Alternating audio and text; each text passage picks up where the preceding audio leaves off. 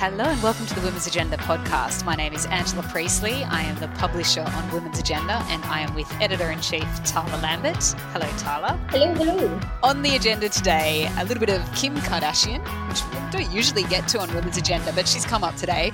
Women in media and how to get more women quoted in the media. The M word, not being media, not being menopause, not being a couple of other M words that we've discussed in recent weeks, but rather being all about money and much more. Thank you for listening. Happy Women's Entrepreneurship Day, Tala. Thanks, Ange. You too. Are we entrepreneurs? Do we count? I think we're accidental entrepreneurs. Accidental entrepreneurs. I feel more like a business owner than an entrepreneur, but yes. I feel like more of a hot mess most of the time than anything else. I have to say, this week I did attend something with other entrepreneurs and I felt a little bit of imposter syndrome being in the room with these people who've raised millions and millions of dollars and were sort of looking at me and just asking why we don't have investors. So it's something to consider. So on the agenda today, like we shared, Tala, I believe you have a win that involves Kim Kardashian. Yes. Talk us through that. And it goes beyond the fact that I just love her, which is a very contentious topic in our office. I never knew that you loved her, so there you go. I genuinely believe that the Kardashians are the most misunderstood group. And I do. I have a secret love for their whole family. So what has Kim Kardashian West done that is so awesome in your mind? Kim Kardashian has actually paid for more than 30 members of Afghanistan's women's youth development soccer team to fly to London from Pakistan. They were kind of stuck in Pakistan and their visas were running out and they couldn't pay for their flight. And Kardashian West was contacted by the Rabbi Moshe Margareton, and he'd done a lot of work with this group, and he had also worked with Kardashian West on a lot of the criminal rights legislation that she's been pushing through in America as well. And he contacted her and he said that maybe an hour later, after the Zoom call he'd had with her, he got a text message saying that Kim wanted to fund the entire flight. And I do think, for all we mock the Kardashians, I do think that they actually tend to put their money where their mouth is when it comes to human rights. I mean, obviously they have exceptional wealth. And I think when you have exceptional wealth and exceptional influence, you'd like to think that good people would do that. But I have been impressed with some of the efforts that they have gone to. And I think that this is a really nice story. But I'm sure a lot of people listening to this podcast will disagree with me, but I'm holding on to it. Okay. No one's going to disagree that it's not a nice story. Of course it's a nice story. It's a wonderful story. 30 members of Afghanistan's women's youth development soccer team have arrived in London. Like, that is just amazing. I actually heard that story today on the radio and I didn't actually hear the Kim Kardashian West component until you started talking about it in our news meeting earlier. So, but I think that is wonderful that these young girls and their family have arrived, and I mean, great for the UK as well. They're going to get all this fantastic soccer talent. So well done, everyone involved. Well done to Kardashian West for getting involved, but at the end of the day, she chartered the flight. Like, how many flights do these families charter? Every time, I know it's hurting you to say this. They're constantly on private jets going here and there, and just darting across the world for this and that. And yeah, so charter the flight, very generous. Thank you for doing that. It's more than lots of governments are doing. I think that we have to give credit where it's due. Yeah, but let's give credit also to these 30 girls and their families who have managed to flee Afghanistan for Pakistan. And we've heard the stories about how difficult that is. And then they've managed to, the coordination effort that's happened behind the scenes to actually come together and to be able to leave Pakistan now and make their way to London. It's incredible. So, and we know the kind of threat and fear that various sports players have been under, female sports players have been under in Afghanistan. And it's heartening to see that a lot of those groups have now found escape paths, and the national football team actually has been resettled in Australia. But yeah, I mean, I think it's just been such a horrifying time for so many women in Afghanistan, so many people in Afghanistan in general. So it's really nice to see that there are some good news stories coming out of that. Yeah, and some still at this point now, 3 months since the Taliban took back control of Afghanistan, and it felt like if you didn't hear those positive stories back then, it was seeming like it was like we were starting to lose hope about what kind of positive stories would come now. So it is definitely great to hear that. What's your win?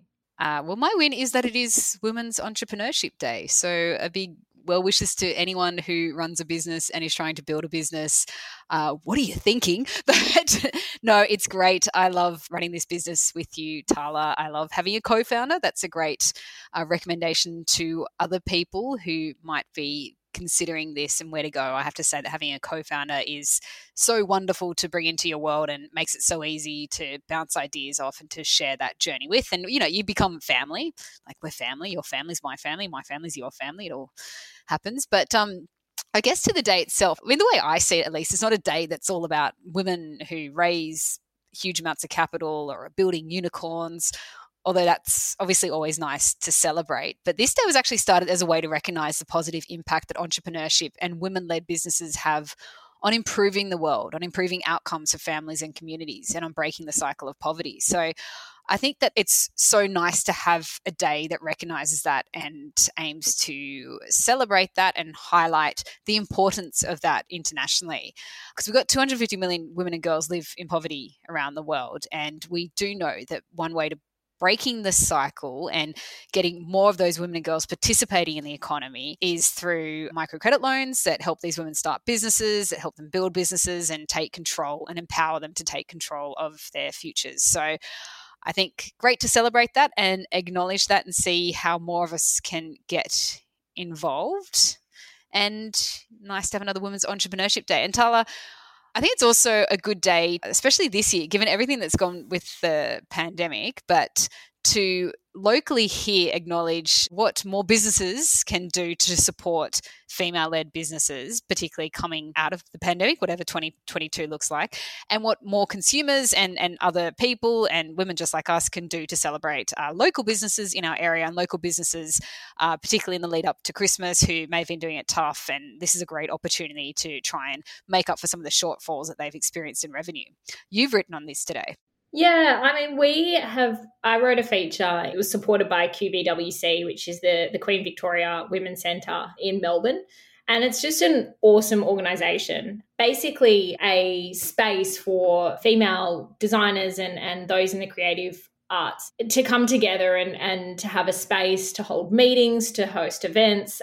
But also there's a shop where they basically hold products and wares of a lot of different designers and producers and makers. So I had the privilege of speaking with a number of those women and reflecting on the last couple of years and how hard it's been for them to kind of grow their businesses. A lot of them are sole traders, but some of these businesses are just so amazing. I've actually already bought several items off these women for Christmas presents. Some of the things are so cool. Like, there's a company called High Teas. The founder produces these T-shirts with feminist icons on them. They're just really cool. And there's other products like ceramics and earrings and various other things. So definitely get behind local makers. Have a look at QVWC. They have a whole range of women to support there. But I think that's right. I think we really do need to shop locally this Christmas and to support local business. Yeah, that's great. It definitely is the opportunity to do that, and I hope more of us will do that and remember that this Women's Entrepreneurship Day. I said it again. So on the agenda this week, so I saw that Jessie too has written this great piece looking at the Women for Media report that just came out this week. And we've been reporting on this report since it started back in 2012. So it's sat close to my heart for a long time, because before I was editing Women's Agenda and before we were running this business, I was a business reporter, a tech reporter.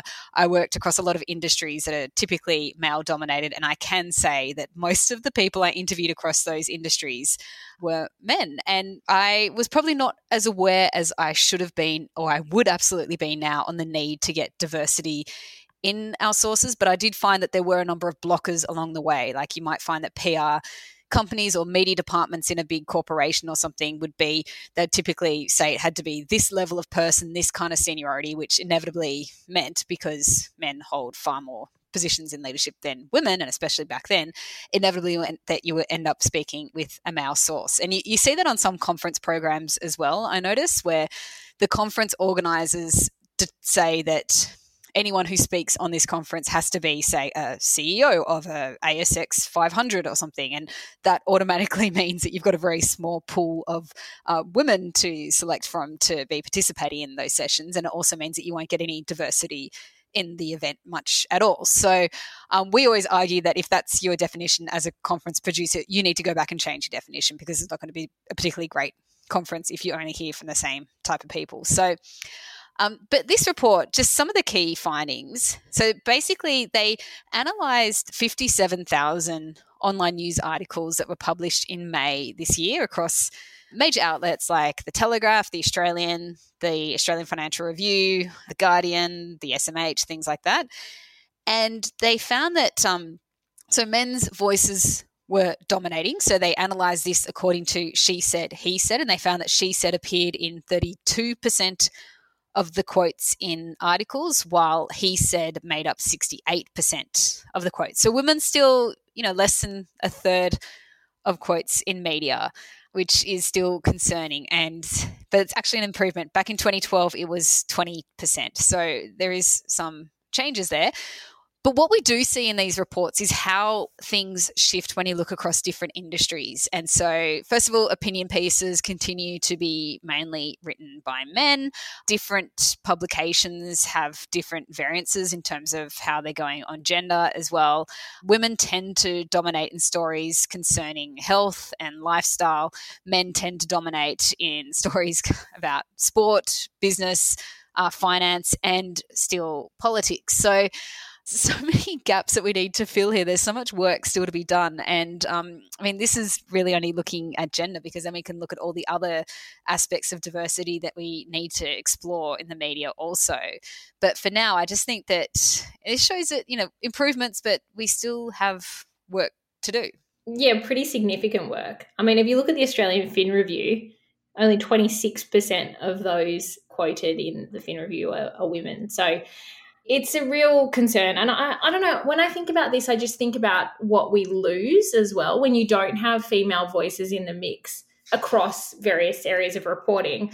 Then you surely lose a whole range of perspectives. And we've seen that across issues like climate change, which we know impacts women in a completely different way that it impacts men. So if we're only reporting it predominantly, those who are reporting on climate change are men. Are we missing out on that lens? Are we missing out on those stories and that perspective of the impact on women? And I think that that's a real problem as well.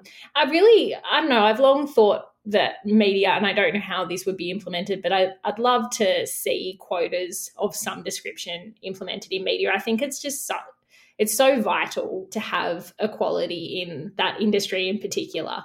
I really worry about our future and the way that things are being told to us if they're only being shared in one way and through one lens. Yeah, well, the quota thing is interesting. It has been brought up in the past, not in terms of any kind of legislative aspect. I think that would be going too far. But in terms of how editors and newsrooms can have their own quotas on stories and really push the journalists to try to do a little bit better on those sources, and to make sure that whether that's having at least one female source included, I don't know what that looks like, but it's certainly been trialled, it's certainly been discussed, and there are definitely, it might be Bloomberg or something that does have that, or at least did have that a couple of years ago and were experimenting with that and trialling with it.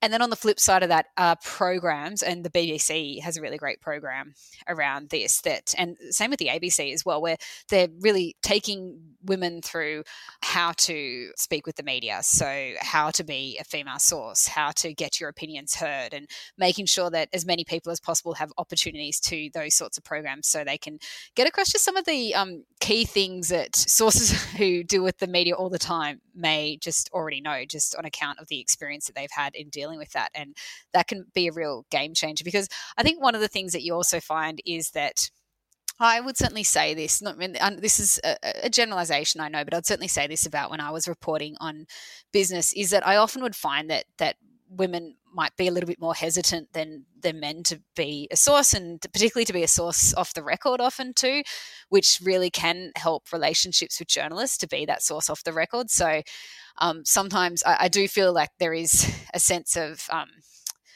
lifting some more confidence there. And I can understand why people would like confidence there, because when you see often how women are treated in the media, it's not particularly always nice. And also, if you do look through business pages, you pretty much always see men. So you can understand why some women might be a little bit hesitant there to reach out to journalists to try and get quoted in stories and things like that. But there are many opportunities, and to highlight, Entrepreneurship Day as well, there are many opportunities, I believe, for women leading businesses to reach out to more journalists across not just Women's Agenda. Just because you're a woman, you can be quoted and covered in other publications that are not just Women's Agenda, and to try and get more of those stories, off a platform like ours and into that mainstream media, into those business pages, into the AFR and into the national papers and things like that. Yeah. I do want to note quickly just some of the incredible female journalists and reporters that we have seen over the last year, though, really lift the lid on so many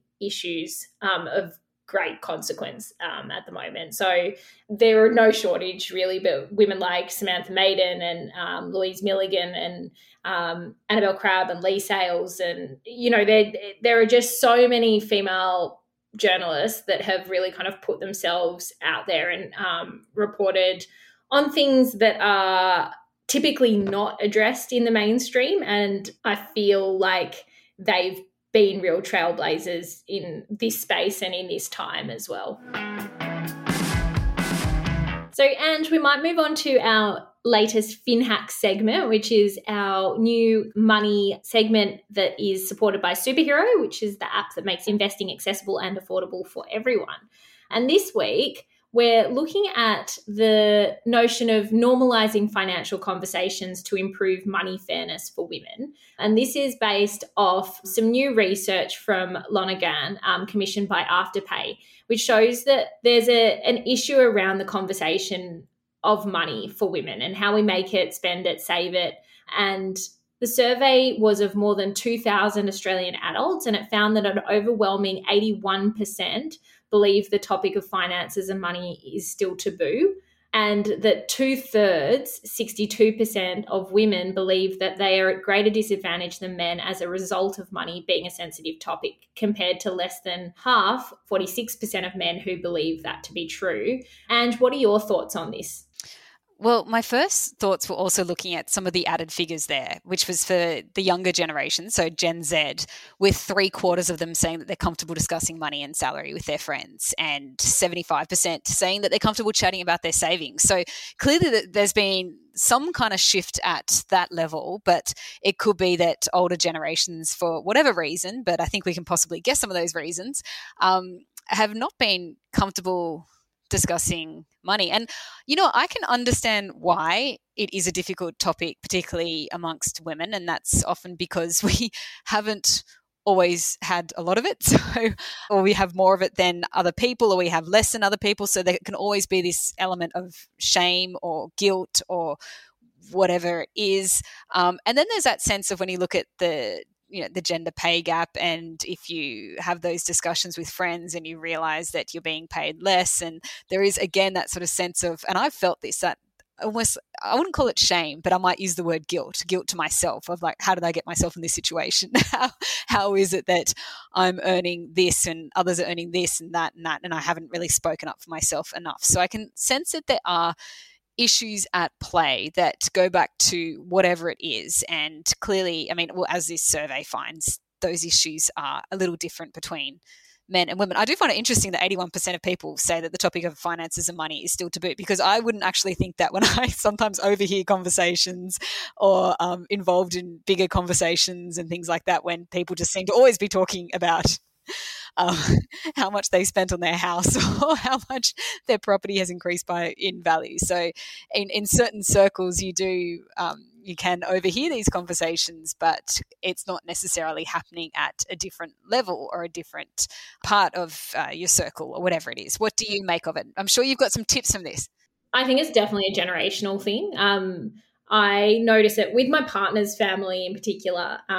And I don't think that they would be upset with me noting this, but like money is just not a topic that they feel comfortable discussing freely at all, and especially his parents who are in their 60s. My parents are a little different, but I will say my mum doesn't have very good financial nous and never has done. She's always worked full time. She's been quite fiercely independent in lots of other ways, but she's never really gained a lot of financial independence, and my dad has always, you know, had control of that. And I think that's a common story for women of that generation.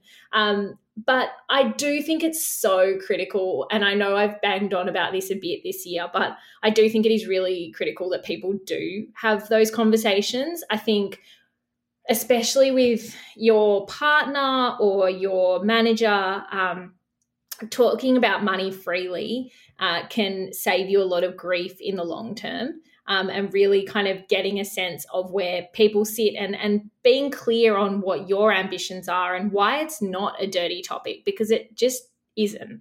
And I think there is a lot of social hesitancy for women especially to talk about money because of social prescriptions and gender stereotypes and other things, complex, nuanced issues that have existed for a long, long time. But yeah, look, I would just encourage everyone to have those kind of transparent dialogue around expectations and arming yourself with as much knowledge as possible when it comes to your finances, whether that be in researching around what you can do to better invest your money, to better save your money, and when it comes to talking with managers, you know, opening up those direct lines of communication around what you expect in your career, where you want to get to, and, you know, how that aligns with where you want to be in terms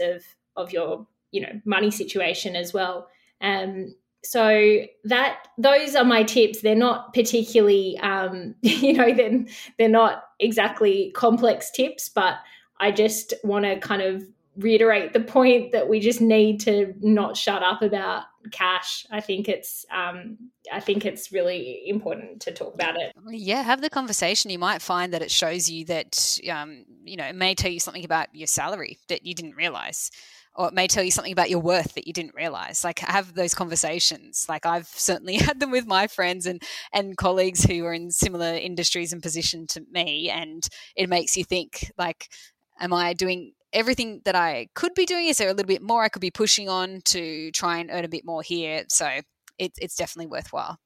And there are just ways of doing it without being a jerk. Like, I get that we have, you know, women are historically more empathetic, I think in lots of ways. And I think that because of that, we do probably hold back from talking about it and feeling comfortable talking about it. And especially, as you noted, if you think that you're in a better position than other people, but you just, it doesn't ever need to come from that place of arrogance. It's just about really having the right knowledge and being able to progress in your future in the right way. So thanks again to Superhero for bringing us this week's Fin Hack, and you can learn more about your options at superhero.com.au or download the Superhero app.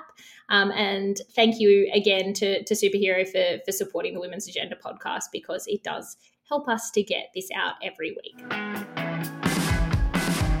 Well, Tala, that is the end of the episode. Anything to leave us with, any recommendations that don't involve the Kardashians or keeping up with them in whatever way is required? If anything, I want to keep up with them even more now. Maybe they'll charter you a jet to some tropical island and you can hang out with Kim and Co. Look, Jessie too did write a great piece for us this week around the 5 feminist Christmas movies that you could watch without wanting to kill yourself. So I would encourage everyone to get behind those this weekend. And what are they? Well, there are a few. The first one. You're leaving me hanging here. What are they? I'm encouraging people to go and read Jessie's piece. No, there are. There's the newest one from Netflix, which is called Love Hard, which we've spoken about briefly on the podcast before.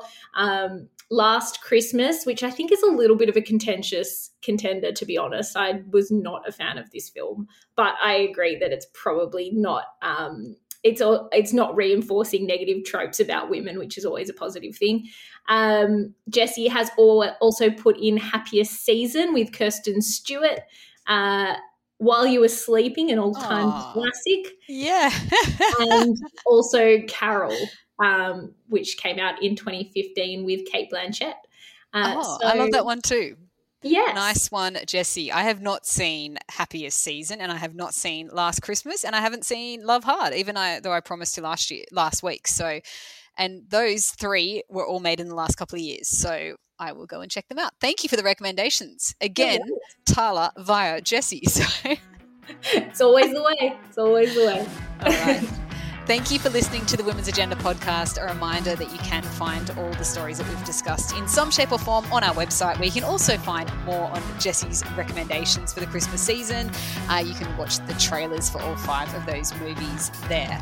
You can also subscribe to our daily newsletter to get all these stories and more as they are breaking, as we are learning about them ourselves and as we are publishing them ourselves. So womensagenda.com/subscribe. Thank you for listening.